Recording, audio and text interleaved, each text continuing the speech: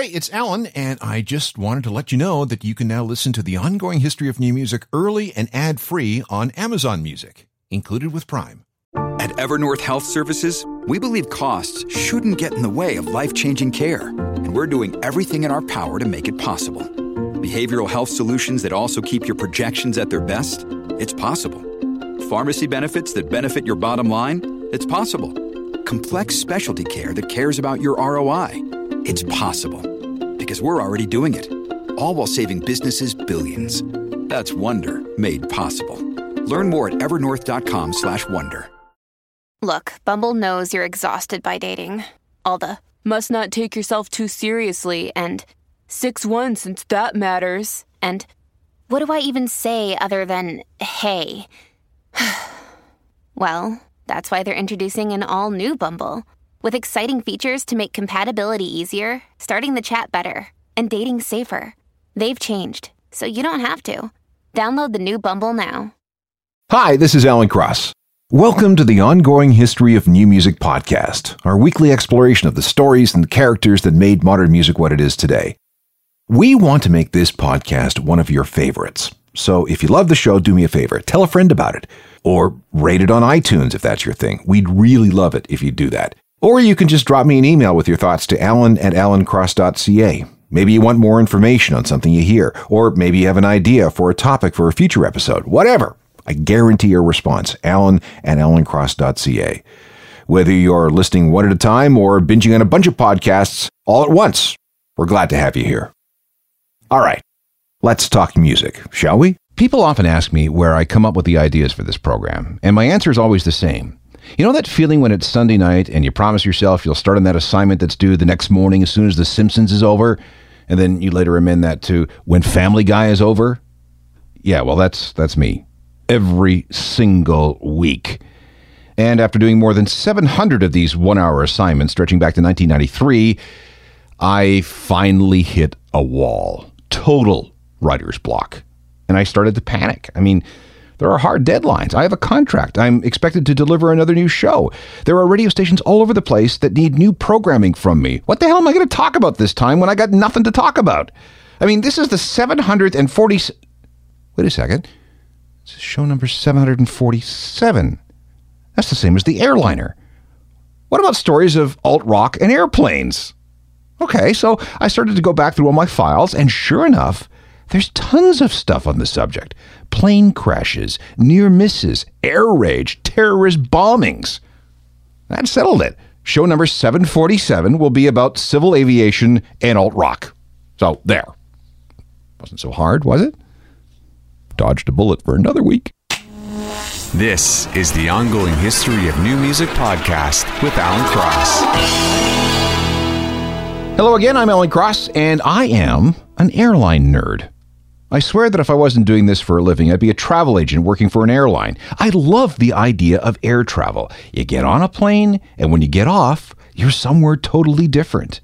And I love reading about all aspects of air travel. The planes, the airports, the onboard amenities, all that stuff. And I also fly a lot.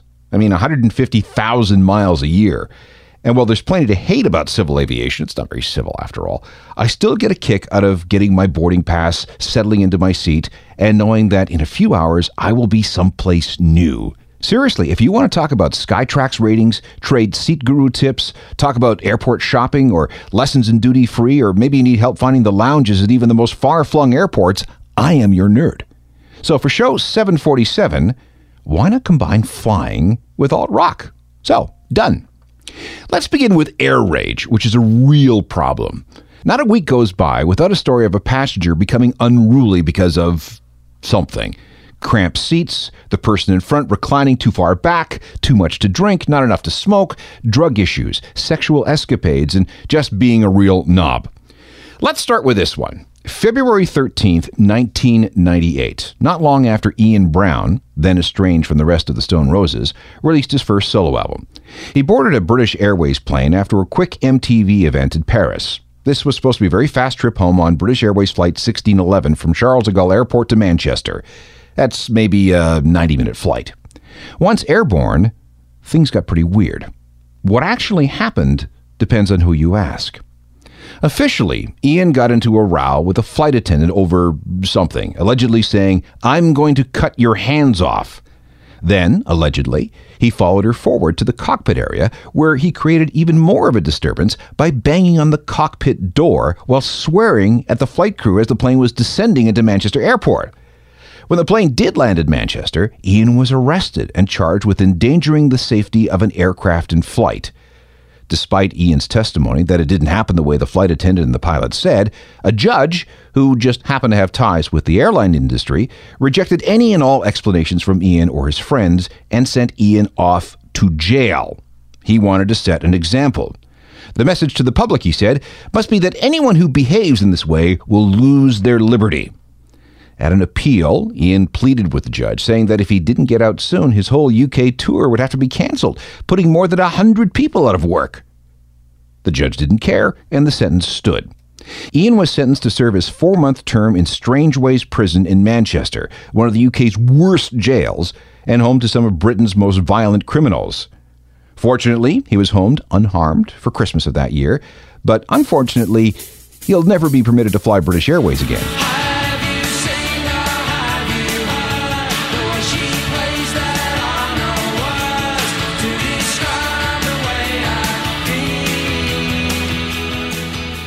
The Stone Roses with singer Ian Brown, air rage felon. And he's not the only such person from Manchester. As far as I know, Liam Gallagher is still banned from Cathay Pacific.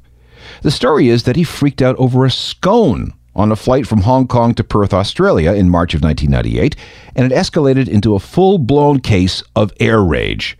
He lit up a smoke, he swore at the flight crew, and threw stuff around the cabin. The captain had to intervene, threatening to divert the flight and force Liam, the rest of Oasis, and their 30-member entourage off the plane if they kept it up. Today, Liam says that he'd rather walk to Australia than fly Cathay, which I don't think will be much of a problem.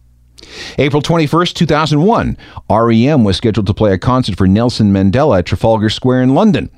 Guitarist Peter Buck, who is not the biggest fan of flying, popped a sleeping pill, a prescription drug called Ambien, and washed it down with a big glass of red wine.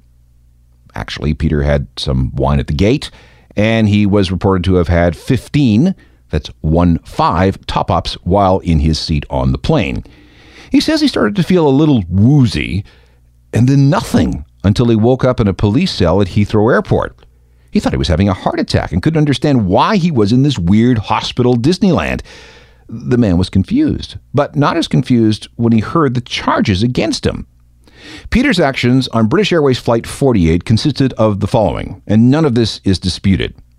Peter attempted to insert a CD into a food trolley, thinking it was actually a very big CD player.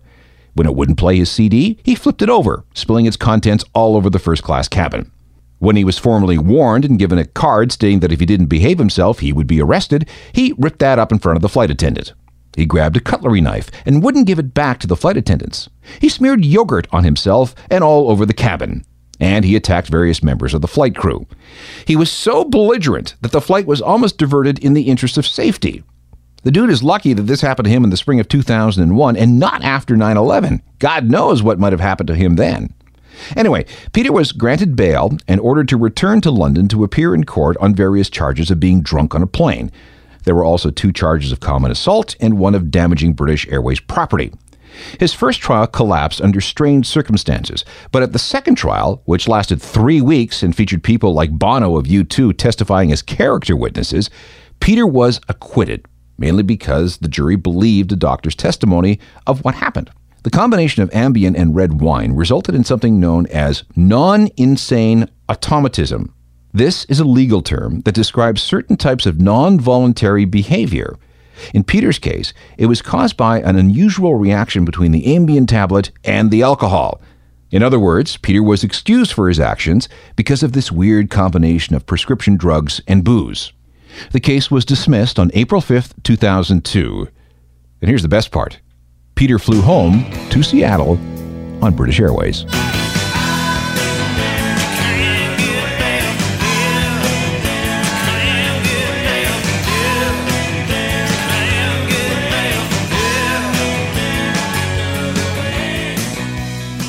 Peter Buck, another guy who's probably not keen on flying British Airways and vice versa. Here are a few more examples of rock star air rage. February 3rd, 2003. Courtney Love was arrested at Heathrow after being accused of abusing the cabin crew on Virgin Atlantic Flight 8 from LA to London. The problem stemmed, allegedly, from the crew refusing to allow her nurse into where she was sitting in the first-class section. The captain radioed ahead and had police waiting for her on the tarmac. September 1st, 2011.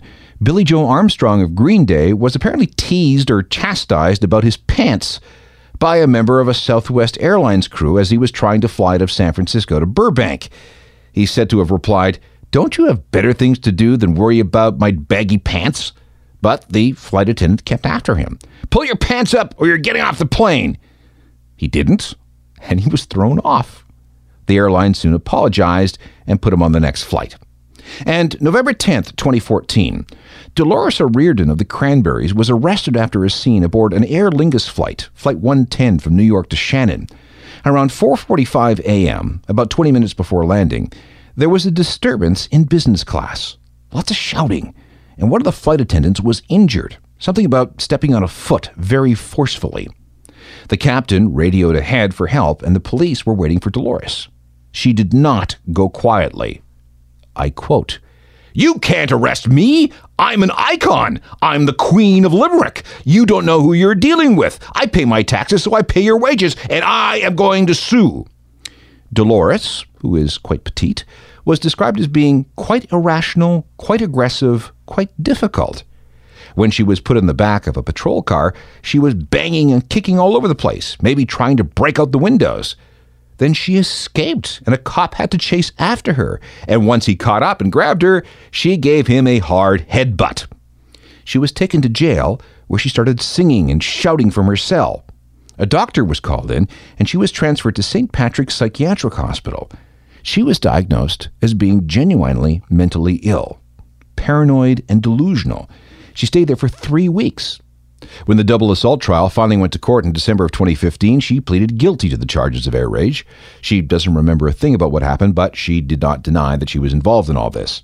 Dolores has since been diagnosed with bipolar disorder, and the stress and sleep deprivation she'd been under triggered an episode. She'd just separated from her husband of 21 years, and she'd been flying back to commemorate the second anniversary of her father's death. And she'd been away from her kids, living out of a suitcase for a couple of weeks. It's called hypomania, and it can be a very, very frightening thing.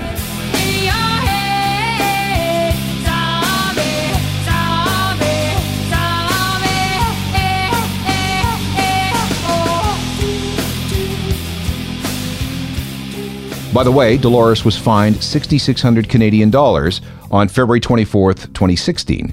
The judge said it would be unfair to be more harsh than that or to give her a criminal conviction given the fact that she was mentally ill. For a while, there seemed to be some kind of contest for the highest gig in the world. And in this case, the definition of high is altitude. If we're talking about altitude with your feet still on the ground, the record goes to a guy named Oz Belden, the founder of an organization called Music for Children. He performed a 40-minute show for a group of hikers on the summit of Mount Mira in the Himalayas, and this took place at an altitude of 21,825 feet. But if we're talking about sheer height, the winner is Jamiroquai, at least at first. On February 27, 2007, he and his band boarded a private 757 chartered by Sony Ericsson, the mobile phone company. The whole thing was a stunt to promote Jamiroquai's greatest hits album called High Times. Yeah, you get it? The event, called Gig in the Sky, also featured 200 contest winners. The cabin was specially outfitted with appropriate lighting, a stage of sorts, and space for the band. It took off from Munich at 4 p.m. on its way to Athens. When the plane reached 35,000 feet, Jamiroquai and the band played 5 songs. A representative from the Guinness Book of World Records was on hand, and he certified that 6 records were broken. That included highest concert at 35,000 feet, fastest concert, a ground speed of nearly 600 miles an hour, and the highest and fastest recording in history. It sounded like this. Good afternoon, people. How the devil are you all right?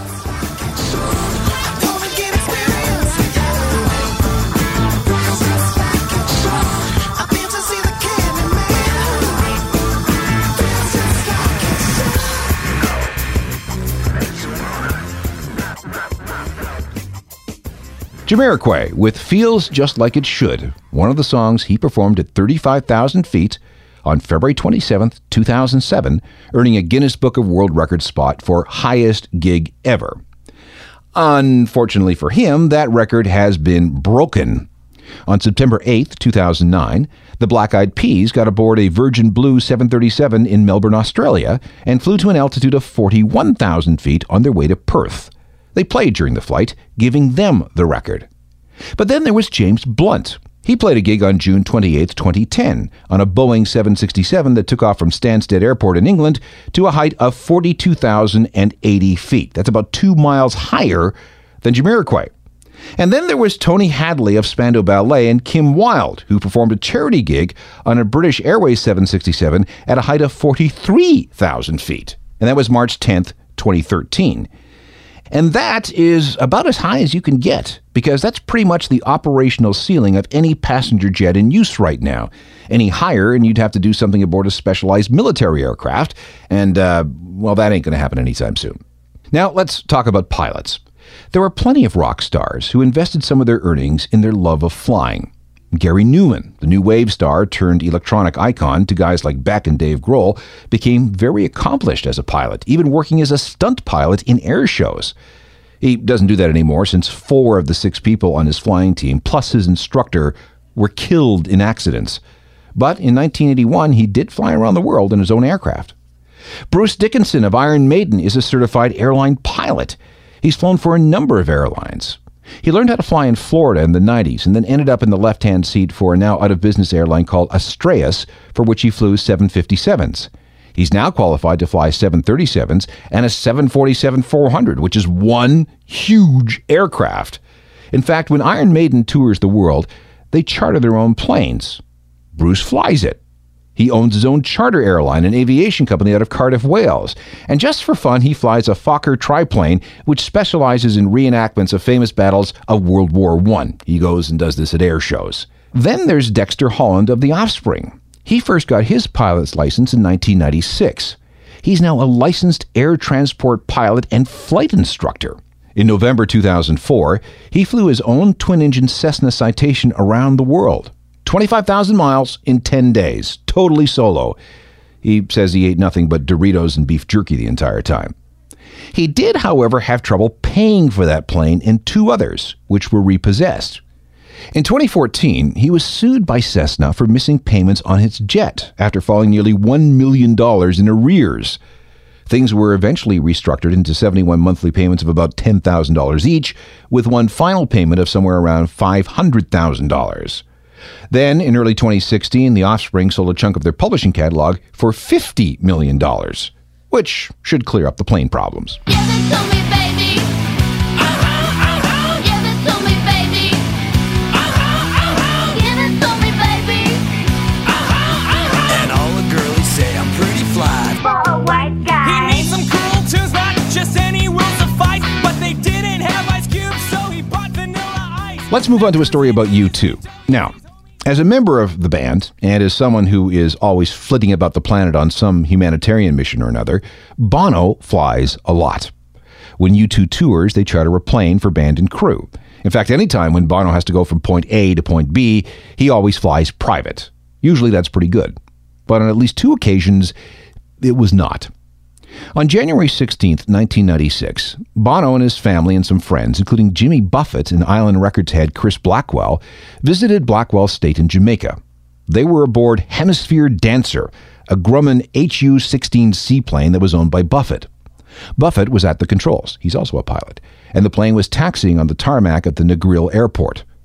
Jamaican cops suddenly got it in their head that this was actually a drug runner's plane, and they opened fire on it. Like with guns. Here's Bono in the Belfast Telegraph. Those boys were shooting all over the place. I felt as if we were in the middle of a James Bond movie. Only this was real. It was absolutely terrifying, and I honestly thought we were all going to die. Thank God we were safe and sound. My only concern was for their safety. He's talking about his family. It was very scary. Let me tell you, you can't believe the relief I felt when I saw the kids were okay. And that was it for the Jamaican holiday. Bono and his family decided they'd spend the rest of their time off in Miami. Meanwhile, the Jamaican government offered a full apology, and Jimmy Buffett went on to write a song about the incident called Jamaica Mistaka. And the chorus goes, come back, back to Jamaica. Don't you know we made a big mistake? We'd be so sad if you told us goodbye, and we promise not to shoot you out of the sky. The second Bono aircraft incident occurred on the way to Berlin's Schönefeld Airport. It was Thursday, November 13th, 2014. It was a 2-hour flight from Dublin aboard a private Learjet 60. As the plane approached the German coast, the rear cargo hatch of the plane became detached. No one inside knew what was going on, but they did hear a big thud. At 12:15 a.m., 11 minutes before touchdown, the door blew off entirely. When the plane landed, everybody was stunned to find that 2 suitcases were missing because, the door was gone. Last I heard, they found the door, at least a piece of it, in the Brandenburg area. Now, after those stories, would you want to get on a plane with Bono? No, me neither.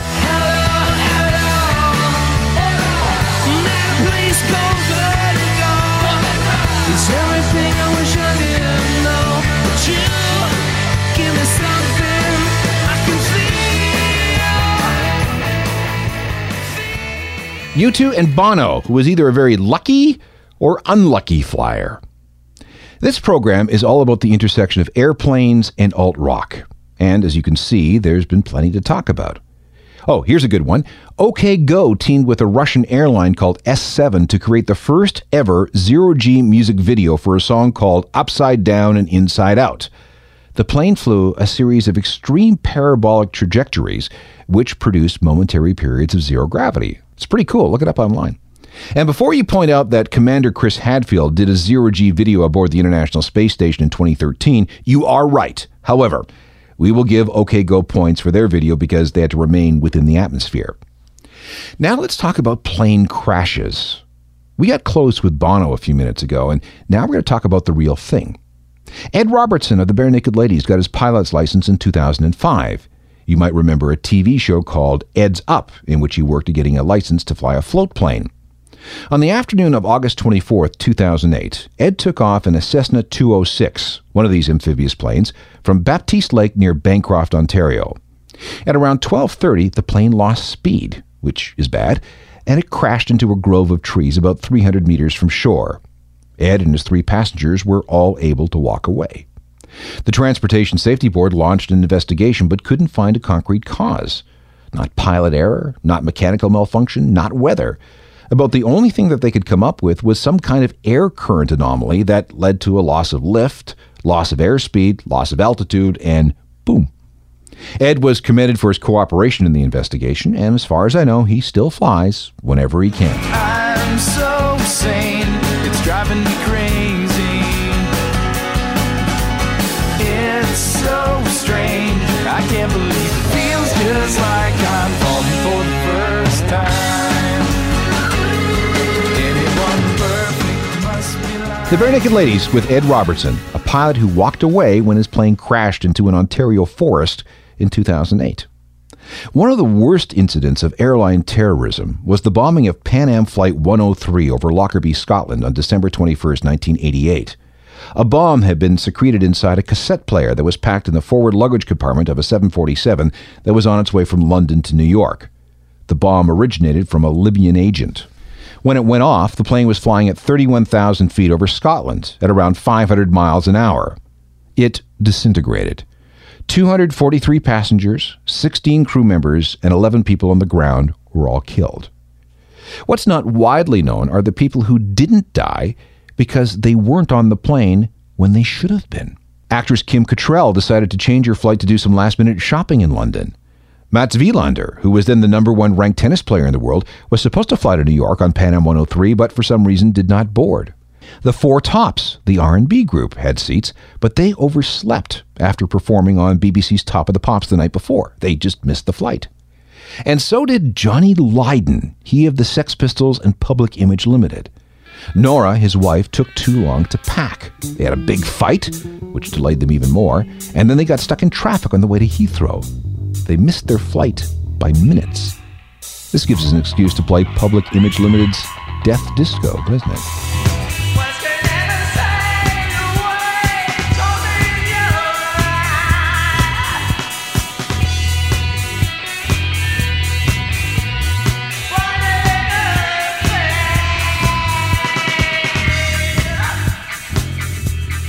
Johnny Lydon with Public Image Limited and Death Disco. He came very, very close to dying in the Lockerbie bombing in December of 1988. There have been plenty of instances of musicians dying in horrible plane crashes. February 3rd, 1957 has gone down in history as the day the music died. Buddy Holly, Richie Valens, and Big Bopper were all killed when their small plane went down in a cornfield outside of Mason City, Iowa. March 5th, 1963, country singer Patsy Cline was a passenger in a small Piper aircraft that went down in bad weather in a forest near Camden, Tennessee. Otis Redding died on December 10, 1967, when his small plane crashed into Lake Monoma near Madison, Wisconsin. October 20th, 1977, a Convair twin-engine prop ran out of fuel near Gillsburg, Mississippi, and went down in a swamp. 3 members of Lynyrd Skynyrd were killed in the crash. March 19th, 1982, Randy Rhoads, Ozzy Osbourne's guitarist, died when the beach bonanza he was in crashed into a house after the pilot clipped a wing, buzzing Ozzy's tour bus.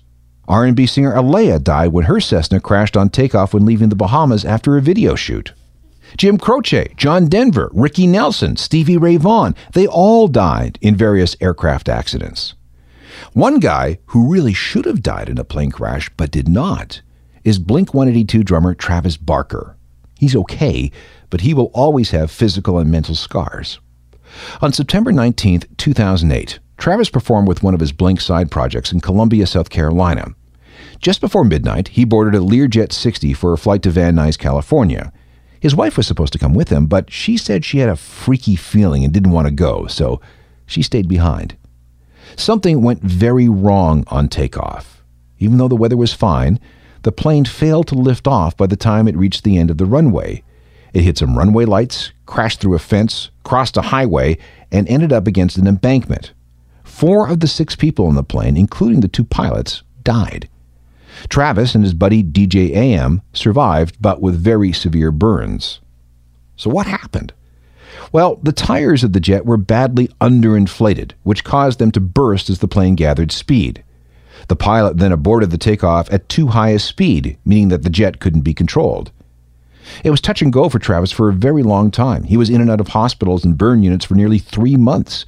He needed surgery 16 times, and at one point, it looked like his foot would have to be amputated. And then there was the PTSD, which, as you might guess, was pretty severe. DJ AM also had 2nd and 3rd degree burns, although he was released from hospital weeks before Travis. But less than a year later, he was found dead in his apartment in New York. A drug overdose. Crack, cocaine, oxy, and a ton of other stuff. There were plenty of lawsuits, including a suit filed by Travis against the owners of the plane, a suit filed against Goodyear, the people who made the tires, and the aircraft maintenance company who didn't inflate the tires properly. Everything, though, has since been settled. If you want to read a first-person account of the whole ordeal, pick up Travis's book, Can I Say, Living Large, Cheating Death, and Drums, Drums, Drums. About the only good thing about the whole incident, other than the fact that Travis lived, was that it spurred the reunion of Blink-182. Almost 3 years to the day after the crash, Blink released an album called Neighborhoods. Here's a single from that record. As I struggle through each and every year, and all these demons, they keep me up all night. Up All Night from Blink-182, featuring plane crash survivor Travis Barker. I'm always at your service when it comes to this program. Should you have any questions or comments or critiques, send them along to alan@alancross.ca. Trust me when I say that I read every email and answer all of them. I know that people like to send messages through Facebook, but you know what? Don't do that. You will get faster service through old-fashioned email. But please visit me on Facebook just the same, and Twitter, and Instagram, and Google+. And then we have the website, ajournalofmusicalthings.com. It is updated every single day with music news, opinion, music recommendations, stories of music and tech, and whatever else I think you'll find cool. Get the newsletter, too, because all that stuff will be delivered right into your inbox by 10 a.m. Eastern on weekdays. And again, that address is ajournalofmusicalthings.com. Technical production is by Rob Johnston with assistance from Natalie Goldfarb. I'm Alan Cross. You've been listening to the Ongoing History of New Music podcast with Alan Cross. Subscribe to the podcast through iTunes, Google Play, Stitcher, Spotify, and everywhere you find your favorite podcasts.